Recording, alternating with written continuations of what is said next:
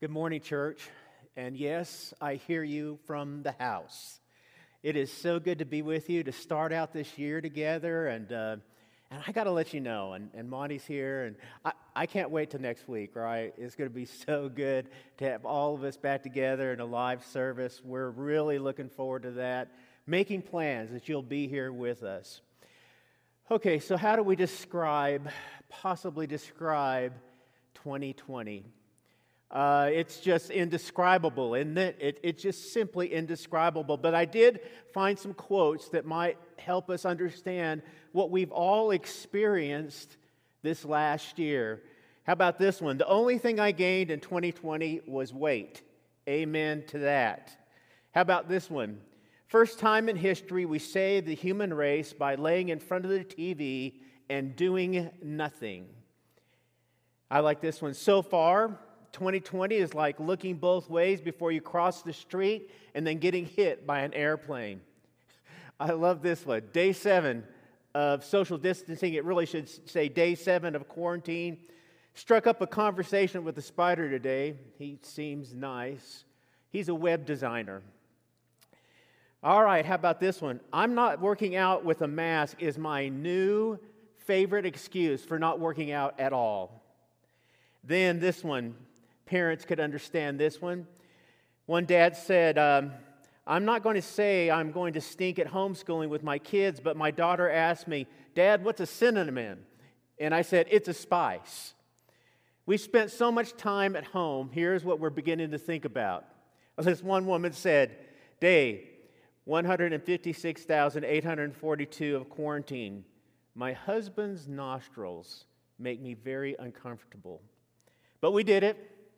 We did it. We ushered out 2020, not that we had a whole lot of control over what that was about, but most of us, if not all of us, are glad 2020's gone. It's like what Mac Davis said, we're so excited that 2020 is in our rearview mirror. And with the beginning of 2021, we have a lot of hopes and dreams. We have a lot of desires of something better than what we experienced in 2020. But as we approach the new year, I think there's some serious questions that we have to ask as Christians. One question is, what if 2021 is not any better than 2020? As a Christian, how am I supposed to respond to that? How do I approach that? And I know we really don't want to hear this one. What if 2021 is worse than 2020? And as a Christian, how am I to respond to that? What am I supposed to do with that? Or maybe, just maybe, and hopefully this is it, maybe 2021 is going to be a whole lot better. And that's what we're hoping for, aren't we? We're hoping 2021's a whole lot better. And we're hoping that things sort of get back to the way they were. And as Christians, though, how am I supposed to respond to that? And here's what I'm trying to say with all this is my life and my faith and my daily walk determined by the future events of an unknown or upcoming year? And what I'm saying is I'm not saying that we are to be these emotionless drones that have no feeling about the future, but we know from Scripture that as Christians we do suffer. And there's bad things that are going on in the world that do impact us. But as I look at this unknown future, as I look at the upcoming year, how do I look at this upcoming year and not only participate, but come along God's side and actually do something this upcoming year? It's what Monty had talked about in our introduction. We want to look forward to what's coming up in 2021, and how do I come alongside and position myself and participate in God's work in this world? I want to let you know that we're not the first, nor are we the last. And what I mean is that as Christians, we need to understand that we're not the first or the last to face this perilous, unknown future. Scripture is full of stories of godly men and women who faced and confronted the unknown future. And yet they positioned themselves to participate in God's work. And I want to give you a few examples of this. I think about Moses. I think about after 400 years of slavery, Moses, the murderer, is sitting out in the middle of the desert watching sheep. And all of a sudden, God calls him to go down and to wrench from this powerful nation, Israel, and to lead them into this unknown future. I think about Joshua after 40 years of wandering in the wilderness. And as he sits there looking across the Jordan River, scared, wondering, what is it going to be like? What's the unknown land of the milk and honey that he's going to conquer? I think about Nehemiah, who's told to rebuild the walls of Jerusalem. And he doesn't even know the extent of the damage. And when he gets there, he realizes that he is going to have outside opposition to the rebuilding of the walls of Jerusalem. I think about John the Baptist. Hundreds and hundreds of years. John the Baptist, this backwoods, strangely dressed prophet, is going to tell and prepare a way for the Messiah, which, honestly, in many respects, it may be unknown to him. I think about the huddled group of men and women who have just lost their leader, Jesus. And they're in this room and they're praying and they're wondering about this unknown future of God's kingdom and how they will participate in that. And the list goes on and on and on of biblical events and godly men and women who are faced with this daunting and unknown future. And yet, they position themselves so that God's work will continue in this world. See, here's the point. Life has always been unknown. Life has always been unknown for people of faith. We're not the only ones facing this. So here's the thing.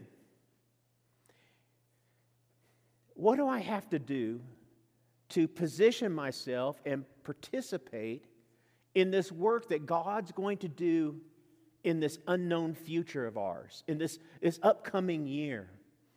And I really believe, and I got to ask this of the men and women we just talked about, and other men and women in Scripture, what did they do? How did they position themselves to participate in God's work? And I really believe it begins with their thinking.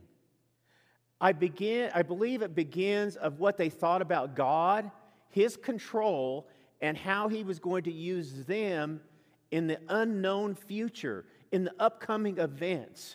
And I think it starts with our thinking. There's a quote by James Allen. He's a famous British philosopher. I'm sure you've heard this quote. It says this: "As a man thinketh in his heart, so shall he be." If we put this modern slant on this quote, it would go something like this: what I think about life is how I'm going to live life. Long before Allen spoke these words, Scripture bears out this indelible link between what I think and the way I act. We don't know what the future holds. We just don't. But neither did the men and women whose lives are portrayed in Scriptures. But if we don't know the future, how do we position our thinking so that it does not outweigh the wonderful work God is going to do through them and in their world? What principles anchored their thinking so that they could face the unknown future? And I believe the first one was this: they believed that God was in control. And they believed that He was working in the world. And not that they could always see that clearly, not that they could always piece all that together, but they believed with all of their heart that he was working in the world and that he was going to do something really important, something big. I want you to think about, look how Habakkuk positioned himself. The prophet Habakkuk, he didn't like what was going on in Israel at the time. He looked around and all he saw was evil and wickedness. And he prays to God and he says, God, here's what I want you to do. I want you to correct what's going on in this nation. And God says, I want to let you know I'm going to answer that prayer, Habakkuk. And I'm going to answer the prayer in a way that you are probably not expecting. And I'm going to answer the prayer this way. I'm going to send in the wicked Babylonians to conquer Israel. And that's how I'm going to solve the evil in Israel. Habakkuk was outraged. Habakkuk could not understand how in the world God could do this. But I want to let you know that Habakkuk didn't stay there. In Habakkuk chapter 2 and verse 20, he finally comes. He realizes that God is at work in this world and God has a work to do in this world, and he believes God is going to do that. And in Habakkuk chapter 2 and verse 20, he said, the Lord is in his holy temple. Let all the earth be still before him.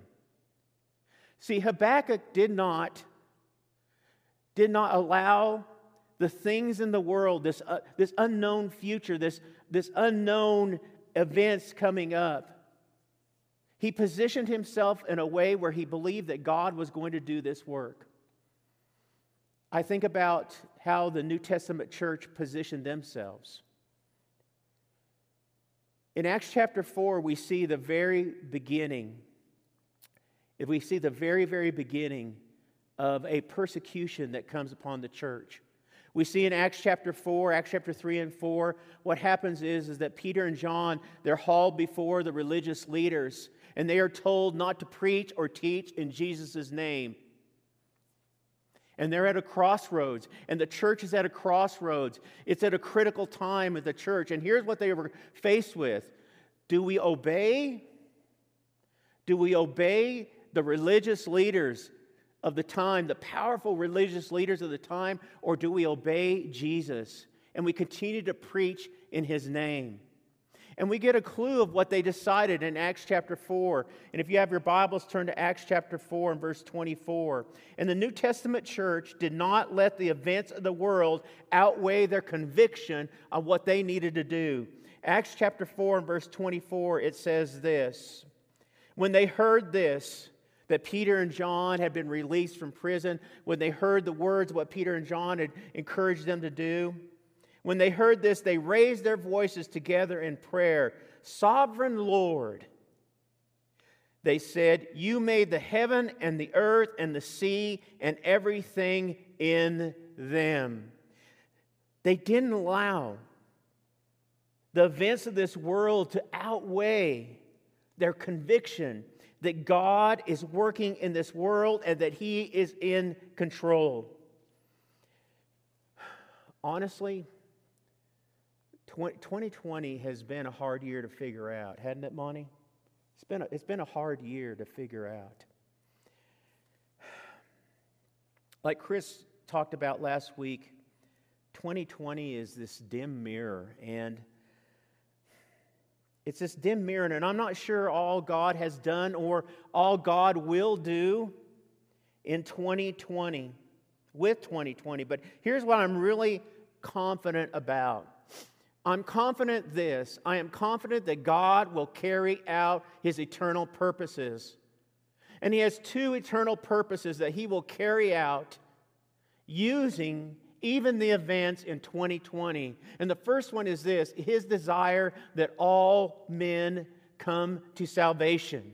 And number two, that his name is glorified in this earth. And I am confident that he's in control and he's working. But there's some tough questions that we need to ask ourselves as Christians.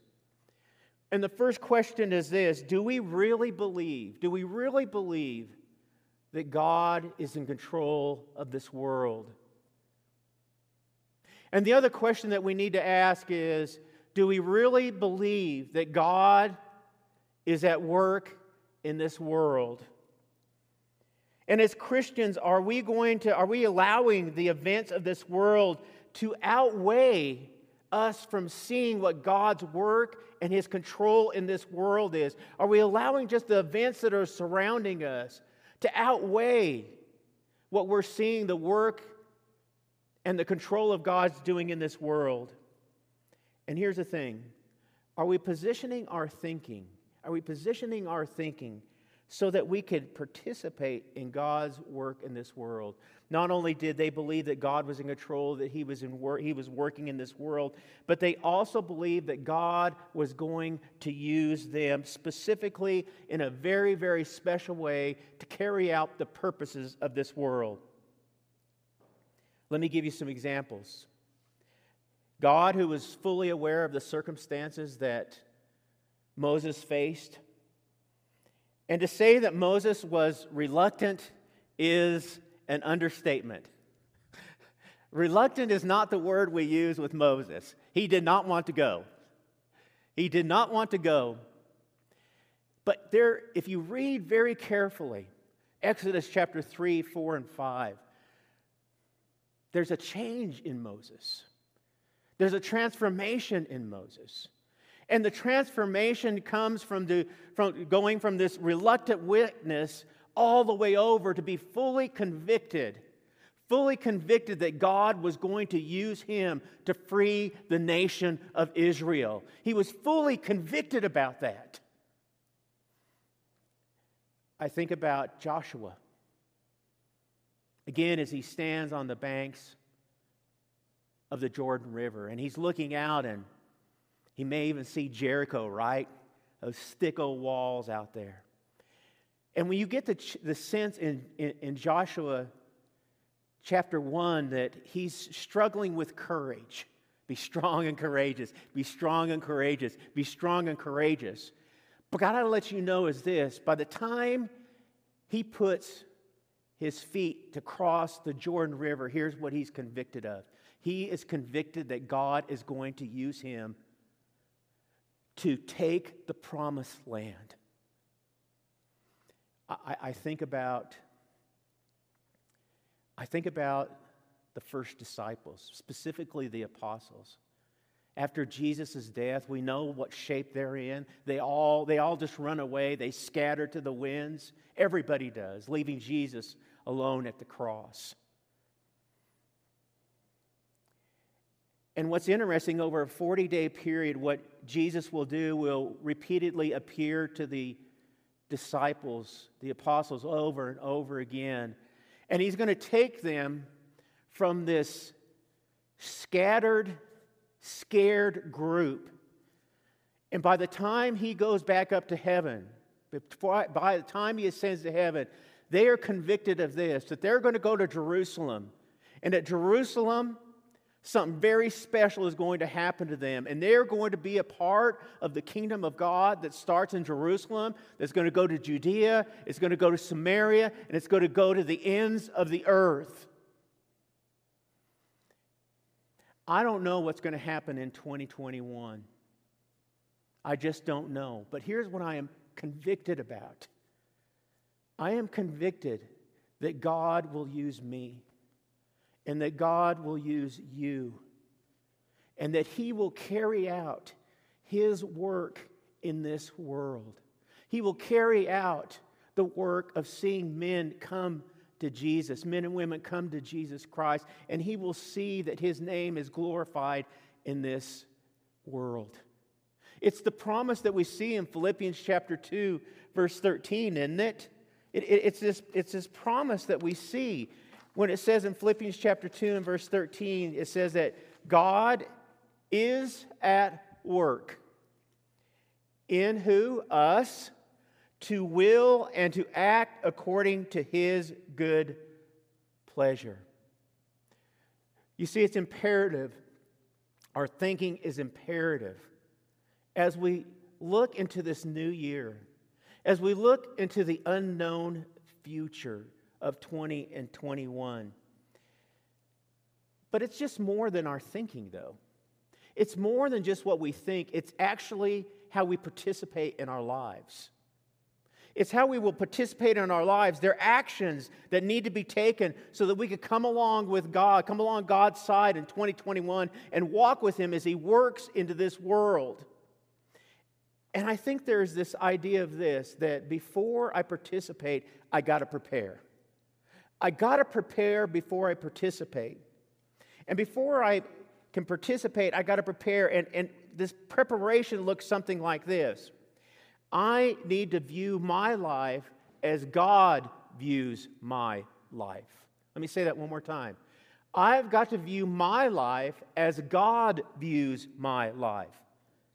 And what God says is this to me: I have set you aside for a very, very special purpose. It's gathered in a few words in Scripture. In the Old Testament, it's the word consecration. In the New Testament, it's the word sanctify or even saints. And what it means is this, is that through the work of Jesus Christ, God has set us apart. He has set us apart for a very, very special purpose. That we are holy to the Lord, that we're sacred for Him.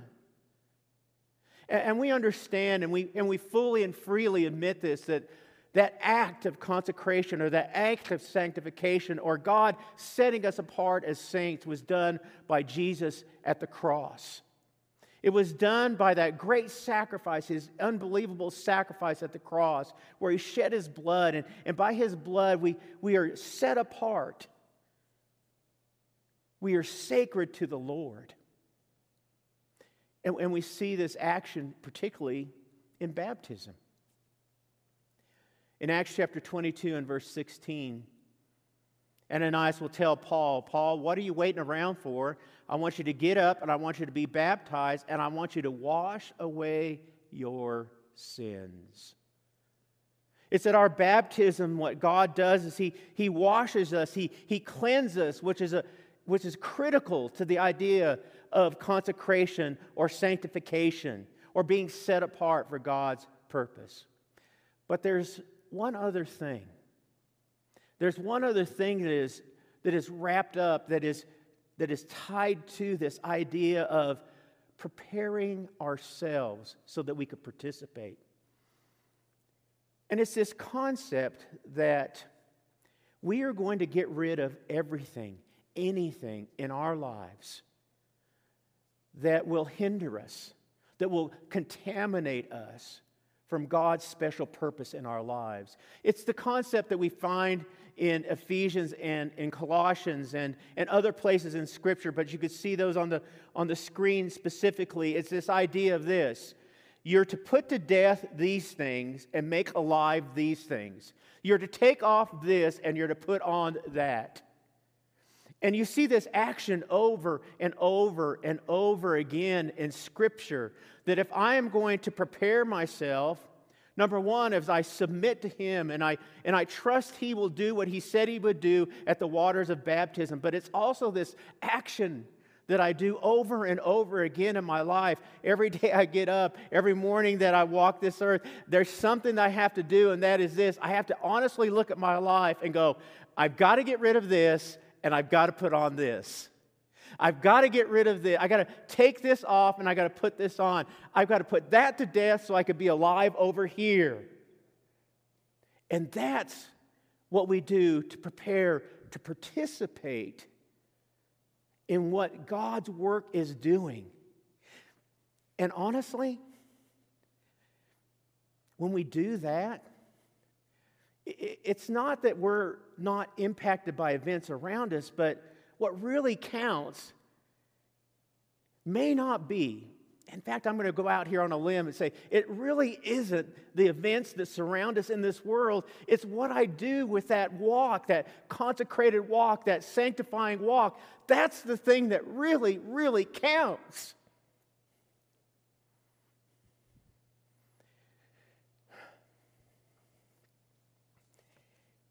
And that prepares me to do two really important works. And the first one is this. There's this participation in my life. There's something that is important for me to do, to walk alongside God and to participate in this unknown future. And the first one is this, is we got to pray. We must pray. When the future was unknown, when God's people faced the unexpected, when there was a work to be done, let me just tell you what the people of God did. They always prayed. They always prayed. Think about this. Before Nehemiah began working to rebuild the walls, he prayed. Daniel prayed 3 times a day as he faced this antagonistic culture that he was in. Jesus prayed as he began his ministry, before he chose his apostles, and before he went to the cross. The disciples prayed, waiting for what God would do on the day of Pentecost. Peter was praying when the angel showed up to tell him to go talk to Cornelius, the first Gentile in the church. The church prayed as they sent out Barnabas and Saul on their very first missionary journey. You're getting the point, right? You're getting the point, right? Prayer positions us to see what God wants us to do. Not only does it position us, but prayer also calls on His power to help us to do His work, God's work in this world. It also does this. Prayer sustains us, doesn't it? Prayer sustains us. And it gives us hope. And it anchors us when we become discouraged. The events of 2020 are unknown to us, but I got to tell you, I don't know what they're going to bring. I don't know if it's going to be good or bad, but I know this. We must be a praying people. We must be a praying people. Whatever happens in the upcoming year, we set ourselves apart for God's special work. We got to pray, but there's something really important for us to do. There's something really, really important for us to do. And that is this. We position ourselves to help people so they could see Jesus clearly. I've always been attracted. It's always attracted me, John the Baptist, his, what we would say, job description. Turn to your Bibles to Luke chapter 3. And in Luke chapter 3, verses 4 through 6, it's going to tell what John the Baptist is supposed to do in preparation for Jesus coming. And it says this, as it written in the book of the words of Isaiah the prophet, a voice, one calling in the desert, prepare the way of the Lord. All right, what are you going to do, John?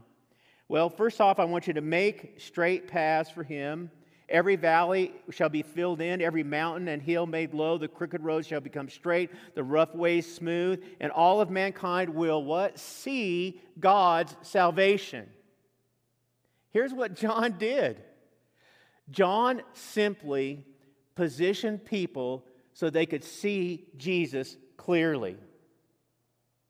And here's the beautiful thing for us as we look to 2021, as Monty charged us at the beginning, to look to the future, to look what's ahead. Here's what we do as God's people. We just position ourselves to help people see Jesus clearly. That's what we do. And it's going to look different, isn't it? It may look something like this. I know this, though. The first thing it is having a lifestyle that makes the gospel or the good news of Jesus attractive. Look at Titus chapter 2 and verse 10. It means this, that if people are going to see Jesus clearly, that I'm going to prepare people to see Jesus clearly, Jesus has to be seen clearly first in me. It may mean something like this. It may be coming alongside friends and coworkers and relatives, coming alongside them and walking with them through pain, through trials, through temptations. It may be having a very loving conversation with somebody who's in the grip of sin and pleading with them to get rid of the sin in their lives so that they could see Jesus clearly. Whatever is needed, let us make this upcoming year a time when all we go around and all we do is we just help people see Jesus clearly. And that it's not accidental, but it's intentional. It's what's on our minds in the morning when we wake up. It's what we think about during the day. It's what we go to bed with at night. It's what we pray about in our prayers is this: God, use me in some shape, form, or fashion to move me, to let people see Jesus clearly. Do whatever you need to in my life so that I could help position people so they could see the Savior clearly. And if we'll do that,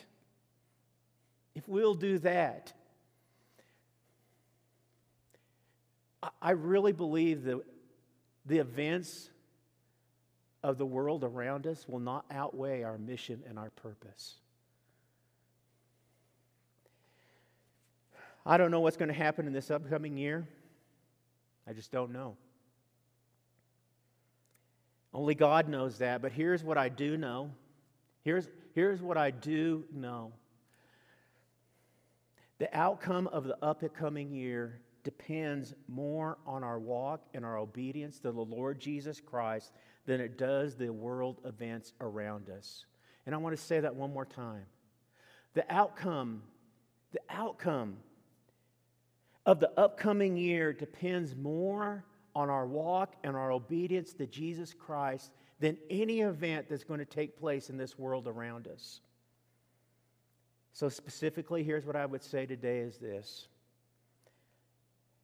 It's time for us to get our hearts and our minds right at what God is doing in this world.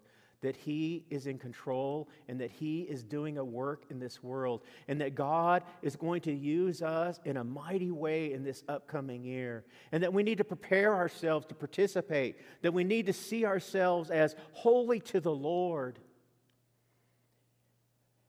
And then we got to start praying. And we got to start praying. And we got to start praying a lot. And finally is this.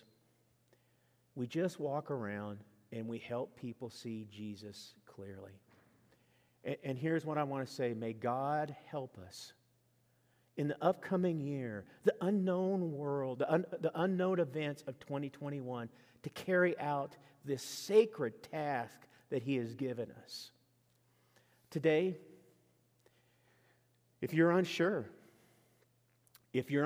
about your standing in the Lord, if you're unsure about God's purpose and work in your life, I want to let you know we're here to help you. And you could contact us at this email address, and I promise you this. I promise you that we will contact you and we will help you so that our faith is not outweighed by the events of this world. May God help us in this task.